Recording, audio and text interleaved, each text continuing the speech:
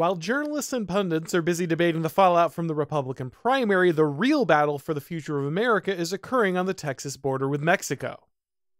The Biden administration has enacted a malicious open borders policy, welcoming millions of illegal aliens into the country and facilitating a full-scale invasion. Texas Governor Greg Abbott has attempted to stem the tide by deploying razor wire and authorizing state law enforcement to arrest foreign trespassers. Federal border agents have responded by cutting the wire so that an unrestricted flow of completely unvetted migrants can continue to enter the country illegally. Abbott has taken the unprecedented step of expelling the Border Patrol from the region of Eagle Pass, where many of these illegal crossings took place, but now the Supreme Court has ordered Texas officials to stand down. The time has come for a leader like Abbott to defy the illegitimate ruling of the court and defend the citizens he has sworn to protect. Democracy is a comically easy system to hack. If the current population doesn't reliably support the ruling class, elites can simply import a new population to dilute the influence of the old one. The left has been clear about its intention to transform the United States through immigration and eliminate any support for the political opposition by bringing in a dependent class of low-wage workers. The Biden administration not only welcomes these illegal aliens, but it also buses and flies them deep into the country, where they will never be found. There have been at least 8 million illegal aliens encountered at the border since Biden took office, which is roughly 7 times the population of Montana. Mass immigration brings with it crime, disease, poverty, drug addiction, and human trafficking. Even sanctuary cities like New York are finally realizing the incredible cost of open borders, as Mayor Eric Adams displaces entire schools full of children to house illegal immigrants, and the state's legislature commits billions of dollars to subsidize their health care. While the fiscal and social impacts of this invasion are devastating, the existential threat posed to the American political process is the most urgent concern. Democrats are welcoming a wave of illegal immigrants larger than the population of several red states and are seeking ways to turn them into legitimate voters. The normalization of mail-in ballots and the rejection of voter identification laws are clear efforts to enable fraudulent voting, but even if that doesn't work, Democrats will have succeeded in transforming the voter base for generations. It's now clear that the immigration problem will not be solved at the federal level. Republicans have paid lip service to border security for decades, but they betrayed the voters at every opportunity.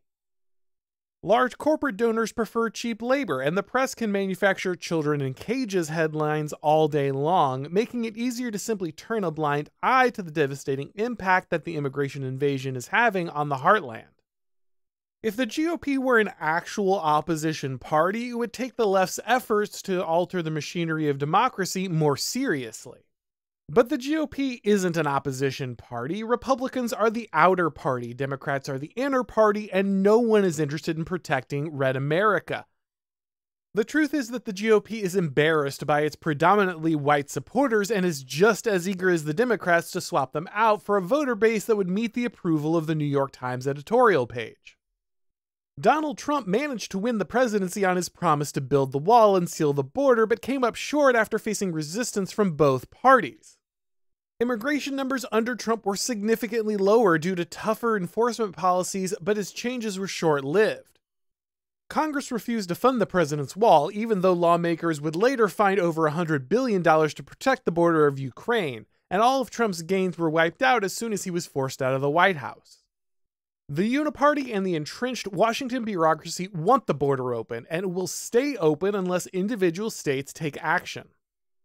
Chief Justice John Roberts and Justice Amy Coney Barrett once again have betrayed the conservatives who put them on the court and affirmed the Biden administration's right to facilitate an invasion.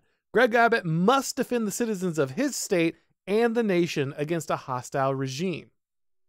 The Chief Justice has made his ruling. Now let him enforce it. The governor must defy the Supreme Court's ruling and continue to protect the border. Democrats refuse to comply with immigration law all the time. There's no reason a Republican governor should follow this malicious order. Make the federal government send agents for the express purpose of opening the border and allowing illegal immigrants in. Have Texas law enforcement meet them at the border and turn the federal agents around as soon as they arrive.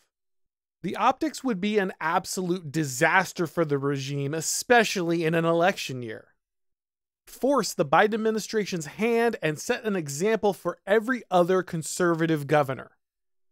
Defend the nation and exercise the kind of self-government on which the United States was founded.